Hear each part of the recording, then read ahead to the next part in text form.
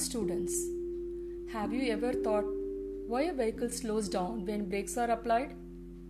Have you not seen a moving ball on the ground stopping after some time? Could you guess the reason behind it? Yes, you are absolutely correct. That is due to friction. In this episode, I am talking about the invisible force that opposes the motion of an object, nothing but frictional force, which always acts opposite to the direction of force. You might have experienced that it is easier to slide a book placed on a table, but it is difficult to slide a heavier object across the floor. So there are certain factors affecting friction: nature of the surface, weight of an object, and the area of contact. A heavy object placed on a given surface will press harder into irregularities than a lighter object. That's why you find it difficult to move heavier things.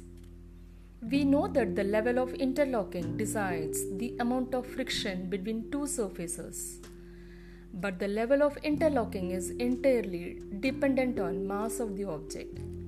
So if mass of the object more, then the intensity of interlocking is also more. Thus, more is the friction. There are different types of friction: static friction, sliding friction, rolling friction, and fluid friction. Though these types of friction we will discuss elaborately in the classroom discussion. There are certain advantages of increasing friction. Sometimes it is desirable to increase the friction. This can be done by increasing the roughness of the surface in contact. Despite being advantageous, friction also has some harmful effects like wastage of energy, increase in fuel consumption, wear and tear, production of unwanted heat, and also production of unnecessary noise. But we can reduce the friction and make it advantageous for us.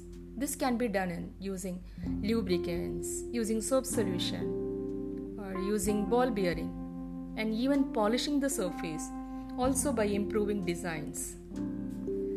So dear students, we will discuss all this topic elaborately on a classroom discussion. Before that, close your eyes. Imagine that you are on a friction-free world. I would like to hear your exciting experience on classroom discussion. Thank you.